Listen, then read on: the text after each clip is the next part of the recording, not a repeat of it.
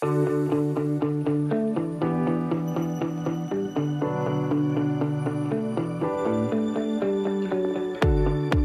and welcome back to another episode of the Sunny Mary Meadow podcast. I am your host, Liz Fiddler, and today I have a guest with me. Jenny, do you want to introduce yourself? Hi, I am Jeni Becht. I am the owner of Green Goddess Floral, which is a event-based floral studio in Minneapolis.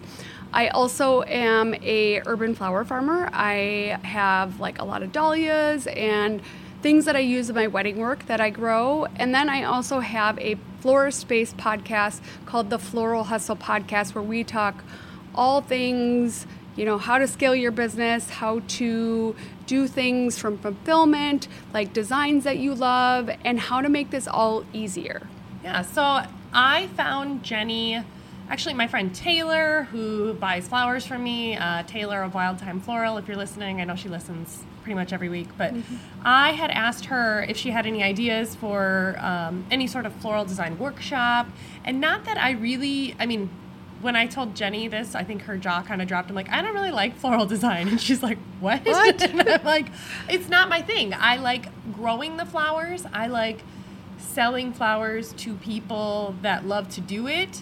I do love making people happy, and I like the design work. It's just my lifestyle and my family schedule. It's just not something I really want to dig deep in, because Jenny doesn't know me that well yet, but I can't half-ass anything. Like, I'm not capable of it. So, I knew if I did this, I'd be, really making the archways, and, there'd be no halfway. And so, for me and my flower farm, we're getting into doing bridal and bridesmaid bouquets and boutonnieres and corsages and that type of thing when they've got their ideas for centerpieces already. And a lot smaller scale wedding is actually my target client, is the laid back bride, and probably the opposite of the clients you're trying to attract. And so I think, I'm just really excited to talk about a floral design update. And there's a lot of my listeners are people that are growing their own flowers, and maybe they're hobby growers. A lot of listeners, I hear from people, they're like, I'm never going to have a cut flower business,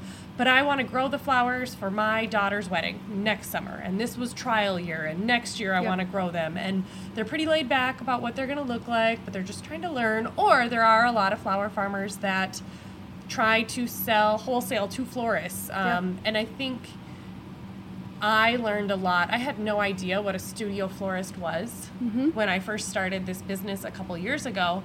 And now I'm, those are the ones I kind of want to attract, because they're the ones that are attracting the brides that will pay the premium for the dahlias, the lisianthus, the ranunculus, whereas a traditional florist, the eucalyptus, the baby's breath, the roses. Yeah, they're pretty bland comparatively. Yeah.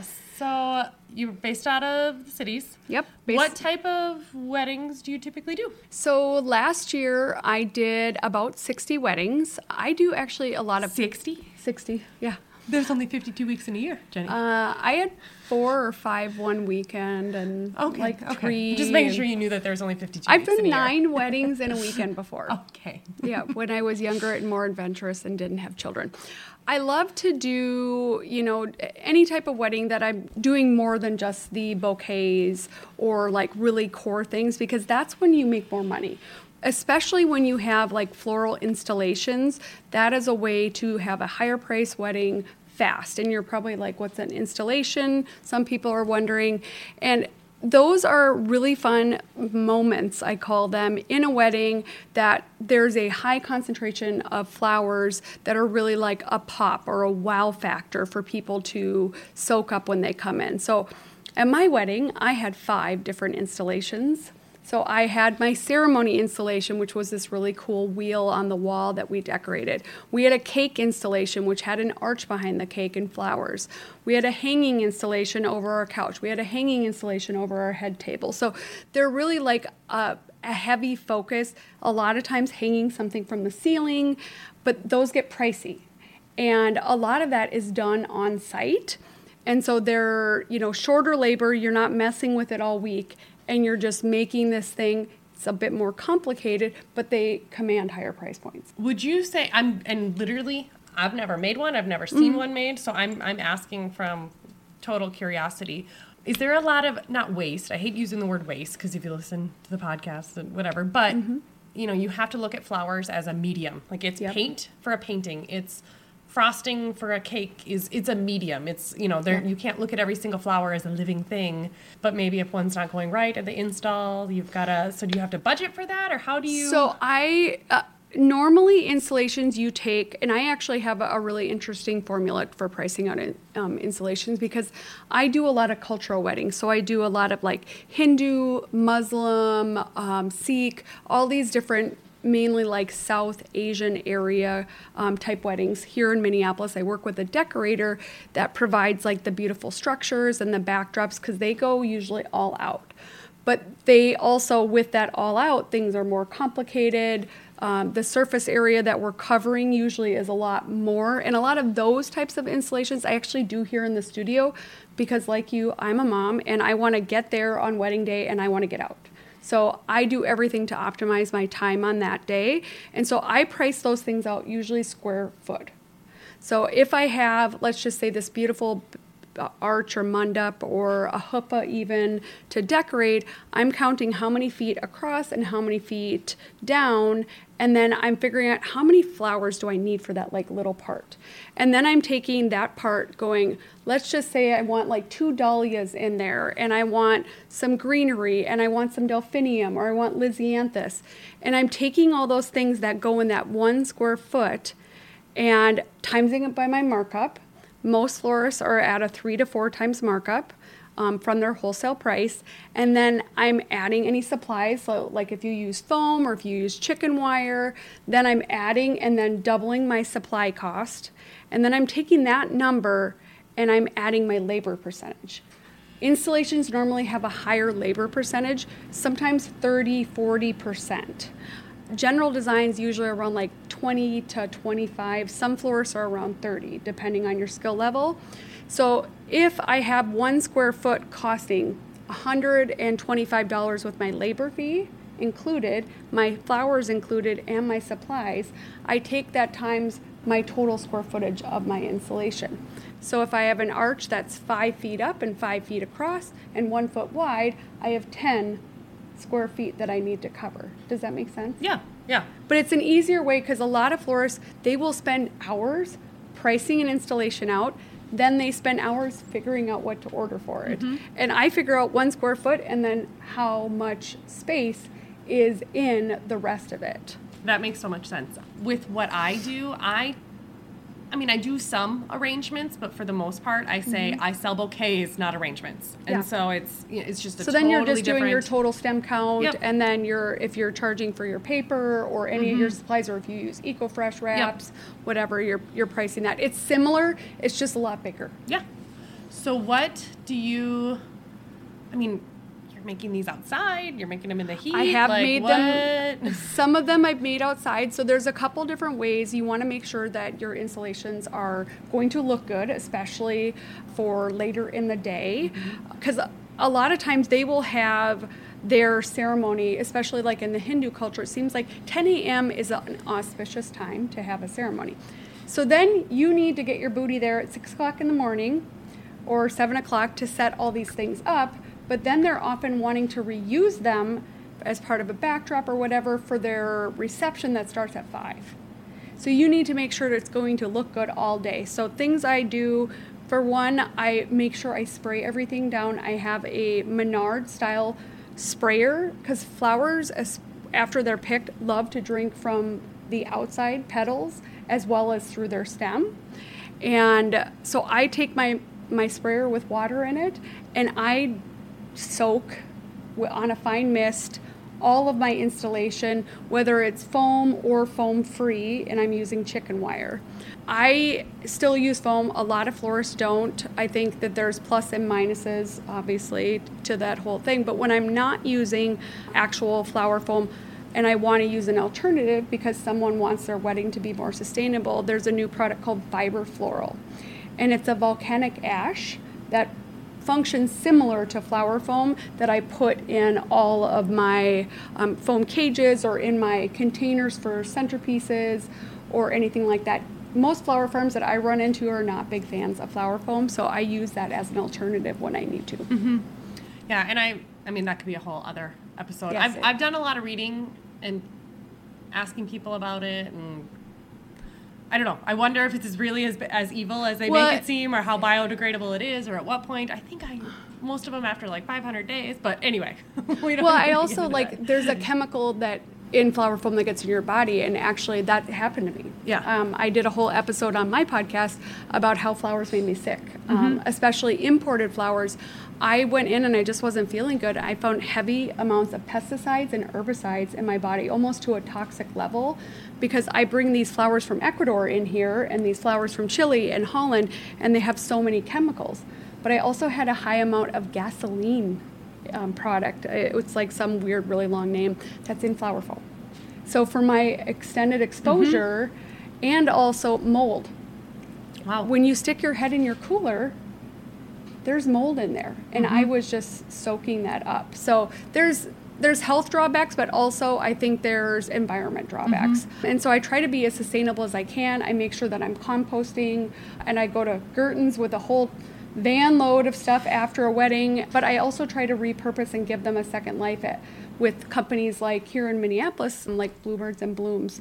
They will come and just take everything out of my cooler after a wedding tear down, and then they repurpose it to, nursing homes and memory care units. That's awesome. So I try to give the flowers a second life so they don't just go into the compost, and just also spread a little more joy. Of course. And I will tell you, last weekend I did flowers for a gala in Sioux Falls, one of my really good friends. There were 850 people there. They raised $240,000 for his foundation, his nonprofit.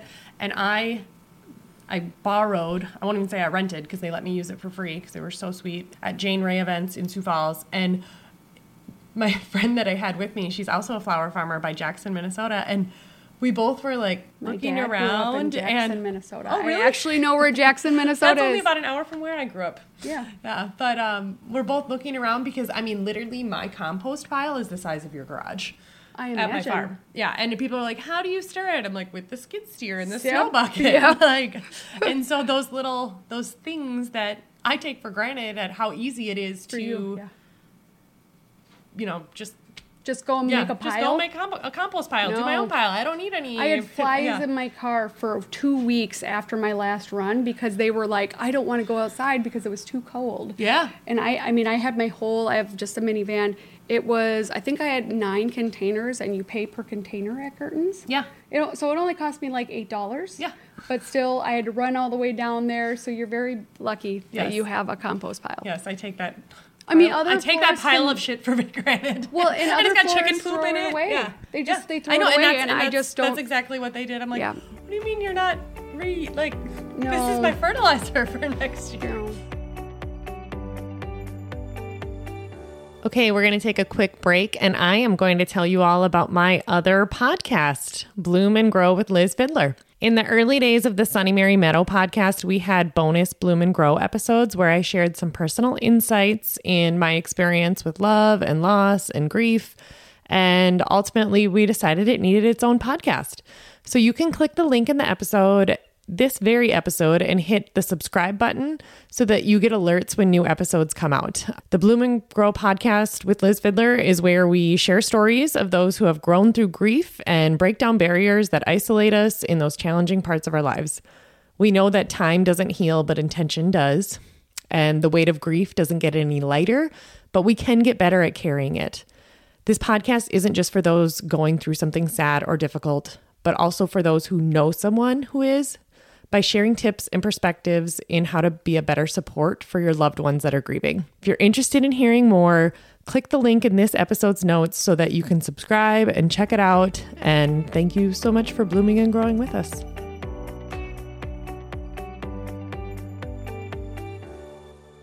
Let's talk about, because the majority of the listeners on my podcast are those like growing flowers for a wedding, growing flowers for an event, or trying to sell flowers to someone like you. Yep. So it is December. I don't know when this episode's going to come out. Probably sometime in January. I got to look at my schedule. But it's planning time. It's planning time. So what are you looking for next summer? So right now, I currently purchase from 2 different independent flower farmers, one actually from way up in Starbuck, Minnesota, that drives down. And then I purchase from TCFE, which is Twin City Floral Exchange, and they aggregate different flower farmers in there. So each one has their own strong point, and I do love dealing directly with Molly from Northerly Flora because, for one, she's very close by, so I think proximity, especially when you have that much land, is harder. And she has a little urban that's in Minneapolis, but then she's got land out in Hudson as well, so she can scale. But I look for things that are more wedding worthy, that are on trend, but also classic bridal. So I buy a lot of Lysianthus. I actually grow Lysianthus from plugs because it's painful to grow it from seeds. Plugs. I grow a lot of dahlias. I buy a lot of dahlias still because I'll have a wedding that I'll need 75 of them. And I don't have enough space because I think I have about 250 plants. I don't have enough space to just grow 50 of the white variety or whatever that I need that week. Color right now is really popular. So I've ran into... And I'm so glad. I am so glad too because I was so sick of white, I was so sick green, of white. and blush that I wanted to poke my eyeballs out. So, of course, white, you're always going to be a pretty safe bet to grow white ball dahlias, especially white Lizzie. Almost every week, Molly is sold out, and TCFE is often sold out, especially of white dahlias. So I think foundationally, those 2 flowers are heavily used in wedding work. I also think color, of course, dahlias. I see ball dahlias really emerging right now. So, and they last so much longer. They hold up better. They hold up better in bouquet work. They're not getting bruised in your cooler because when you are shoving a bunch of things in your cooler, things are naturally going to get bumped. And ball dahlias just really help protect that damage, because you can't put a damaged dahlia in a bouquet. Nope. Even if you spent $5 on it, it's just you have to have pristine flowers. I normally pick all of those flowers out when I get them at the beginning of the week.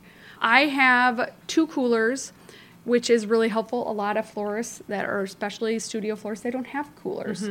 So they're picking things up Thursday or even Fridays sometimes. I pick my flowers up because of my coolers on usually Tuesdays and Wednesdays. So I need to make sure it's good till then. But I also, I do love how TCFE, they kind of put theirs in color blocks. Which really makes that interesting to be able to go in and just have a color palette that you're working with. Because flowers are this moving target that we don't know with the heat. We've had weird weather here in Minnesota. The flower farming, I think, has changed in the last 2 years dramatically. I know my dahlia growing has changed dramatically because my flowers were almost 4 weeks late this year than they normally were. And I started early. So you can't depend on certain things. And so I position everything to my clients that I'm dealing with that I am going to get you the best possible flowers that are available that week. And that could be me ordering from a flower auction in Holland. That could be me sourcing something else. But I dedicate at least 20% of every wedding budget during growing season here in Minnesota to buying locally grown. I call that my fun money, and I call finding unicorn flowers to my clients. I'll say, I might find this unicorn flower. Like mock orange to me is a unicorn flower because it has this much growing season, but it is amazing, beautiful, smells like it makes a wedding if you can get it. And I want to make sure that I have that flexibility and the autonomy just to make good choices and have fun. I don't want to do weddings that aren't fun. I know a lot of florists, a lot of florists do though. It's really sad. They just think that, and that was me. I thought I had to do every wedding that came my way. I thought I had to get everybody a deal on it because I just wanted to build my business. so many decisions that I didn't need to make, I did because I wasn't confident in going out there and charging my worth and doing what I want. And now I flat out tell people when they show me this roundy moundy bouquet that that's just not my style, and I don't want your pictures to look dated in 5 years because that's not been on trend since the 80s. Exactly. And I think that, when I went to the workshop that you put on, and we can talk about that in a minute, my goal of that was honestly to just kind of see. I knew I was going to learn some things out of it. I knew I did the flowers for a wedding for my really good friend in September. She asked, I was like, yeah, it'll be fun. And we had so much fun doing it because I have about 100 subscription holders every week for my flowers. And then about, I don't know, I sell between 200 and 300 bouquets a week from the beginning of May through Frost. And of those, that's fascinating. It is very fascinating. And I probably only have 500 customers. Okay. So it's so many repeat customers. So many of them I've gotten to really know. And they're like, I want you to do flowers for my daughter's wedding, my sister's wedding, whatever. And those are the customers that I want because they know me. They know my style. They know what flowers I already have. They know my subscriptions. They have come to my U-Picks. Yeah. They know exactly what they're getting. And that's what they're wanting. And so I wanted, some more, just better techniques to make a hand-tied bouquet, whatever it might be. I don't want to, like I said, I want the weddings that you don't necessarily, I don't want to say that you don't want them, but kind of, because that's a good, reasonable, based on what I'm already doing. You and I both really enjoy the business side of flowers. We talk about it, you could say I sell food. Okay, well, do you have a food truck? Are you a restaurant? Are you a grocery store? We both sell flowers. But drastically different. But drastically different things. And I do a la carte flowers, which is something that I see a lot of flower farmers that, for one, doing a big wedding is sometimes like just nerve-wracking, especially like you're out in the dirt and not like living in that space of like wanting to do huge elaborates because you have to be out there picking and you have to be out there watering. It's so intensive that I see a la carte flowers giving you the flexibility to do that, make some additional revenue for your business, but also get confident.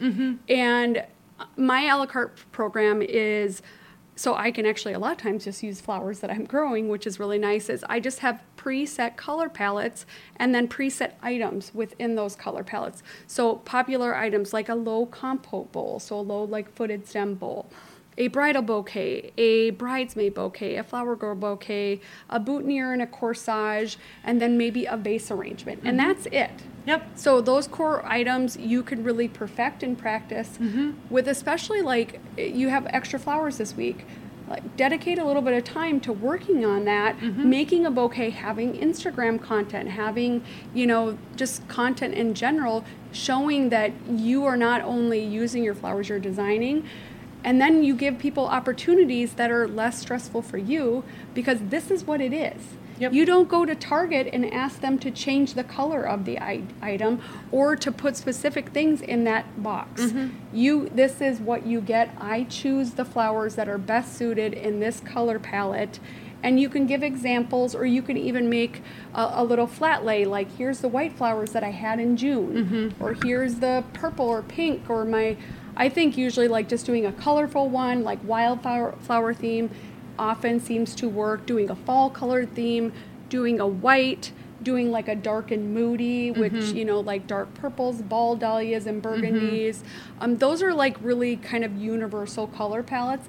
And if you want, like somebody can do maybe a white plus one color. So they want to have a pop of pink or they want to have a pop of red.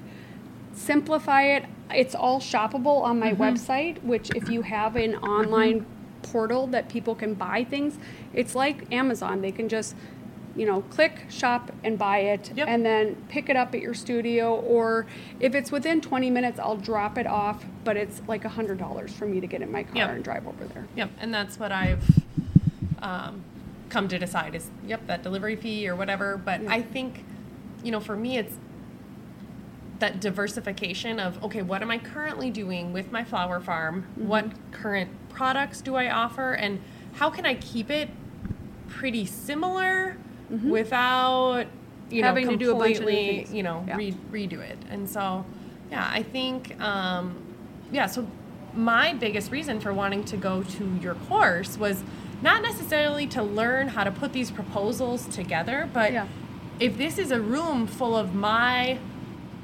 potentially ideal customer that's buying flowers from me, I mean, I didn't go there to like network and meet people to buy from me. I mean, that would have been great if any of you were there and you're in the St. Joe area, check me out. But I just want to know what they know. Yeah. Because understanding your customer, okay, let's see what they are looking for. What are they wanting to do? So I think for me, I want something that's a little bit easier. I have worked with a couple flower farmers that just like, it felt like they were kind of flying by the seat of their pants. So I didn't know if I would order from them. Like, I just want somebody to be honest, like, is this in the chance and hell department that this is happening? Yeah, exactly. Or does this seem realistic? Because if it's not realistic, it, you know, even if you're busy, that like communication needs to be there. So that's one thing that I think is important, especially if you are trying to attract newer florists. I have had so many, because I head up the Minnesota Floral Collective, people reaching out to me going, I really need these dahlias and like nobody's responding to me.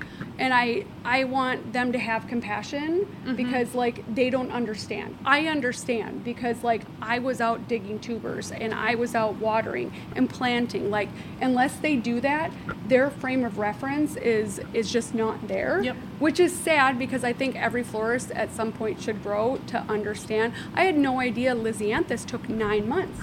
I took it for granted that these things are not as much work as they are. They are a lot of work, and that I give somebody some, you know, grace, like, hey, I totally get you're busy, but I really need to know, otherwise I need to try to source elsewhere. So communication, I think, is really good. Also having photos. One of the flower farmers I buy from does a great job with having it's an online, like almost a Google Sheet ordering system, but you can go in and look at flowers. Not everybody knows what a Sahara rubickia is, or not everybody knows what a Voyage Lysianthus is, you know, what the petals are like. And so that florist doesn't show up and is like, oh, like single and double mock orange, drastically different flowers. So having that just descriptive or references, I think as a flower farmer is really helpful to very visually driven people. Yeah, and I just implemented this on my website for next year, and I've reached out to a few area florists, but so my friend Taylor from Wild Time that came to your workshop, she bought quite a few flowers from me over the summer, and we got to know each other pretty well. She'd just text me, tell me what she needs, and then she knew to send me a backup list. She's like, I want, you know, white ball dahlias, and if you can't, then I'll take whatever. And she's been out to my flower field. She knows what I have. So she actually helped me create this new process that I have going into this year. So I'm just outside of St. Joe, Minnesota. So if any of your listeners are listening and they want flowers, so I have a contact form on my website, and it's wholesale/DIY.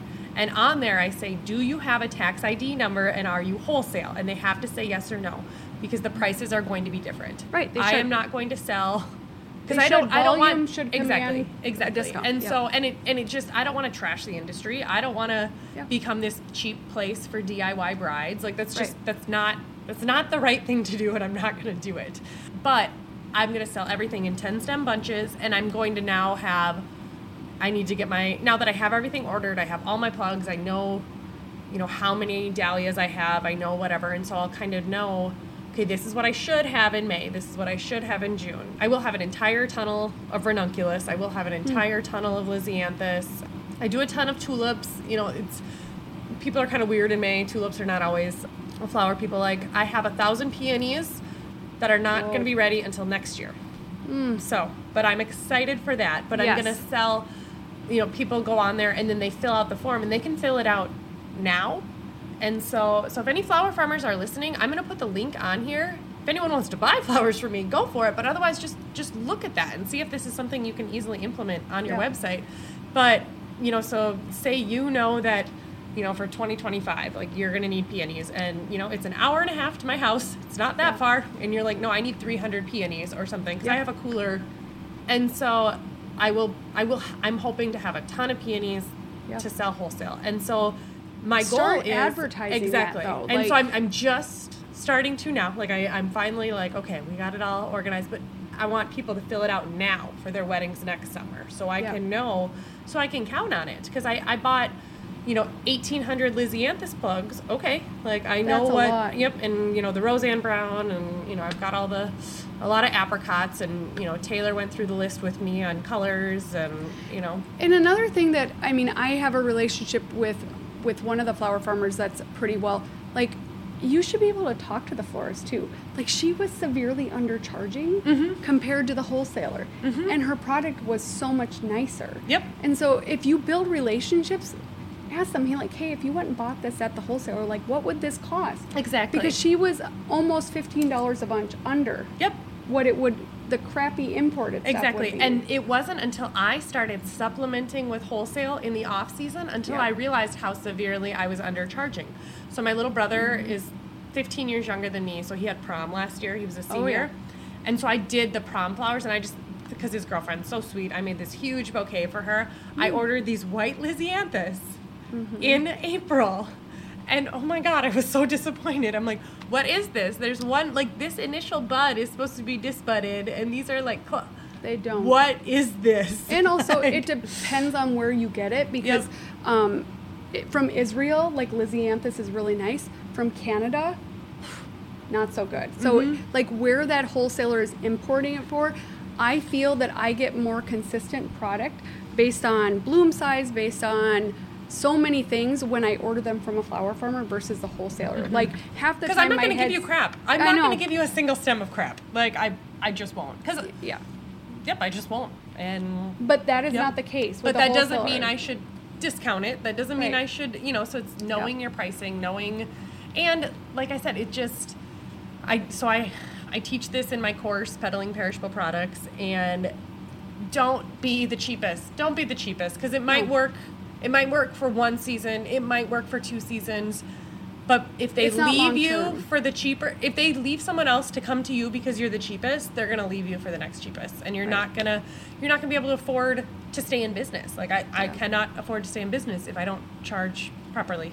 And industry standards exist for a reason. Yes, they do. And if you do like a great job, I think you can almost start to bump budget from the wholesaler your way. I mean, I know with one of the main flower farmers I buy from, like, there were weeks I spent $1,200 with her. I mean, because I had $20-some thousand of weddings, or I had whatever. So, like, if you start to really serve them and provide good product and competitive, but doesn't have to be the cheapest, just competitive, I mean, that's going to be a win for you, because that service, I know that I can text her. I know that communication is easy. I know she's going to get back to me because I spend a lot of money with her. Yep. And that's a relationship that flower farmers want. Like, they want someone like me that's, doing a lot. And I also think one of the things that I really notice coaching newer florists and seeing newer florists come to the different areas is that they don't understand that their $100 order, that seems really big to them. Yeah.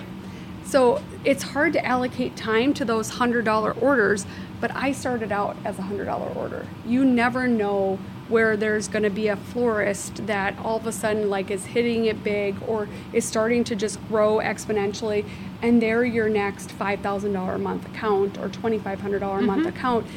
Even though they're buying $100 of dahlias this week, next year this could be a different story. And I think that's hard when you're looking at, like, net effort, that this doesn't seem like a great expenditure of time. But I've seen florists, like, blow up overnight that I'm like, they're coming the next year. And it's a repeat customer. So, like, that investment, and if you don't have time to manage that, get the help, because there are a lot of people that would love to soak up that whole experience and take something off your plate so that you are the face of your business and you can grow it. No, and I think, it's all like trial and error, figuring out what you want to do. And I feel like anyone that's listening was like, I don't know, it's funny because a few people have said, when I'm like, yeah, we're starting to do more weddings. Like, my goal is 2 a month. Yeah. And they're for worried. May through September. Well, the ones that hear me talk when I say it, but the ones that are going with me, they're the ones that really know me, and I'm like, no, I want to do a couple a month. Because it's good experience. It's good experience, and it's fun, and I want to keep it fun, and I know myself, and I want to keep it fun. And we had so much fun doing those couple weddings, and then the weddings that I'm doing now for like my current subscription holders, I am going to make them so happy, and they're going to have so much fun, and I'm going to have so much fun, but I'm not going to get burnt out of it. And who knows? And maybe I will turn that into, you know, something bigger with the business, but it's just, I also think it's okay to not do that. To not do that and not cannonball in. And but a lot of flower farmers worry if they're, I mean, I coached one from Iowa, and she was worried if she started doing weddings that her wholesale clients would stop buying from her. And I was like, well, I think that's a limiting belief, because they're going to buy from somebody else. And if you position it as that, like, hey, I'm just doing smaller a la carte weddings, a lot of times that's not a wedding that a florist wants to be doing because of minimums. I do a la carte weddings because, I mean, for one, it was like an extra $8,500 of revenue this year. But I also do it because I have stuff in my backyard, because I have Trader Joe's really close by, and I'm only 20 minutes from a wholesaler if I do need to run and get something. If I was in the middle of Iowa and there was a wholesaler 3.5 hours away, like, then I wouldn't probably be doing that. So you got to make sure it's worth your time.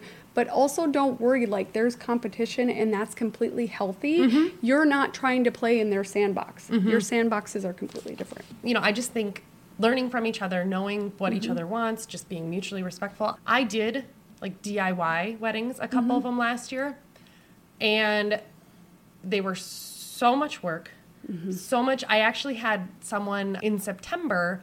I agreed to do her wedding, and then it kind of turned into this. It ended up beautiful, and it was great, but it was like, it was a complete, I think, misunderstanding of expectations. You know, she's like, well, this is my budget. We want to do the flowers ourselves. And I'm like, okay, well, I will give you this many dollars worth of flowers then. Yes. And I was going to charge, I basically did, you know, and I talk about this in my peddling course, exactly how I price, but like, you know, how do you know what it's worth? Because I grew them myself. You know, people are like, well, I know. Well, that doesn't like, mean that you charge less. Exactly. No, and so I take the wholesale, but then I mark it up even more because she doesn't have a wholesale license. She doesn't have, you know, but then it turned into, okay, and this is going to be enough for this many mason jars and this many this. And that's where I had to say, nope, because what I can do with 10 stems will take a customer 20 stems. Right. Because I know how to arrange them exactly perfectly to make them look, you know, volume. And that's what I've learned, you know, in my stem bars or my U-picks. When people do them themselves, I'm like, you have the right ingredients. The reason it looks like that is because you don't know how to arrange them. And that's okay. And that comes from years and years of experience. But that's the problem. I think mason jars are complicated for DIY. And like bud vase is way easier. Yep, exactly. And so that's where it comes with, you know, when people want to buy buckets of flowers, I'm like, well, I will give you that dollar amount worth of flowers. But I say I give you stems. Yep. I tell them this many stems because then I can say you use 1 to 3 stems plus one thing of filler or one thing of greenery. And so you're also giving them a baby recipe and making it easier because otherwise they will just start clustering tons of flowers in one because they don't want to let down the bride. Well, you're going to let her down because she's only going to have half of them done. Yep, exactly. And it's way more challenging. And it's kind of like, I mean, I'm not saying that what I do is similar to, you know, building a house or whatever, but I'm like, it's materials. It's knowing what to do with them. Yep. So I think there's definitely this huge movement for local flowers. Obviously, people like me selling to people like you that do them. And what is your favorite local flower to use? Ball dahlias. Ball dahlias. Hands down. But I mean, Lysianthus is a close second. But I think this is completely underrated, and you should grow this, is Love at a Puff vine. Never heard of it. It is my favorite vine. I grow it. I actually, do you know who Holly Chappell is? She's yep. So I went out to Flower Stock. It's like Woodstock for flower hippies at her farm. And she had the designers using this Love and a Puff vine. And I'm like, what is this? And it's this dainty, kind of a lighter green, but it's got these little pods on them. Okay. And in those pods, there is a seed with a heart on it. Like Mother Nature put a seed with a bona fide heart on it. So that's why it's Love and a Puff. And I just grow that in pots vining up trellises, and I love going out there. I've also bought it from TCFE, but it is so beautiful. I save all my seed pods after they dry, and so I have my seeds for next year. But it's my favorite vine. I think vines are very in and have been in because it's that airy, bouncy feel that a lot of designers are trying to do with like the bouquet jiggle. Those jiggle very well, and so that's probably my favorite, like out of the box flower, and very easy. I just plunk them in pots, and it Good goes. Yeah, Taylor's got me growing Jewels of Opar. I love Jewels of Opar as well, but it is painful to grow as well. So we'll see. I bought some plugs. Oh, good. Good. I tried twice, and I'm like, so we'll see. I would not buy plugs. Yeah, no, I only buy plugs for everything. I mean, and it's also called Thallium, which I think is so weird that everything has double names. All right. Well, where can we find you on Instagram? And this is, head to the episode notes. It's all there. But Jeni, where can we find your podcast, The Floral Hustle? Yep. So I have my podcast on every major podcast player. So you can find it on Apple, Spotify. It's The Floral Hustle. If you are wanting to get into like really understanding, just flowers in general from a florist perspective, I also have a Facebook group, and in there every week for the next 3 weeks, and the recordings are in there, I'm doing a live training. It's like an hour long, talking about like pricing, talking about how to sell to clients, how to be a mom and an entrepreneur, because that is a craft. And so different topics, so you can join the Floral Hustle Facebook group. And then I'm on Instagram at the Floral Hustle. If you go to my website, I also have a ton of freebies. I have one about pricing. I have one about social media, which are just great, like understanding like how to make this easier and more executable if you want to integrate those things in your business. Sounds good. Well, thank you for listening to another episode of the Sunny Mary Meadow podcast. And thank you, Jeni, for being here. Thank you. Thanks for listening to the Sunny Mary Meadow podcast. I'm your host, Liz. If you like what you're hearing, please subscribe and rate us. You can find us on Instagram, Pinterest, and Facebook at Sunny Mary Meadow. Subscribe to our email newsletter at sunnymarymeadow.com. And if you have questions or comments or anything to say, we would love to hear from you. You can email us at podcast@sunnymarymeadow.com. Flowers, we love flowers. Sunny Mary Meadow, they smell so good. sunnymarymeadow.com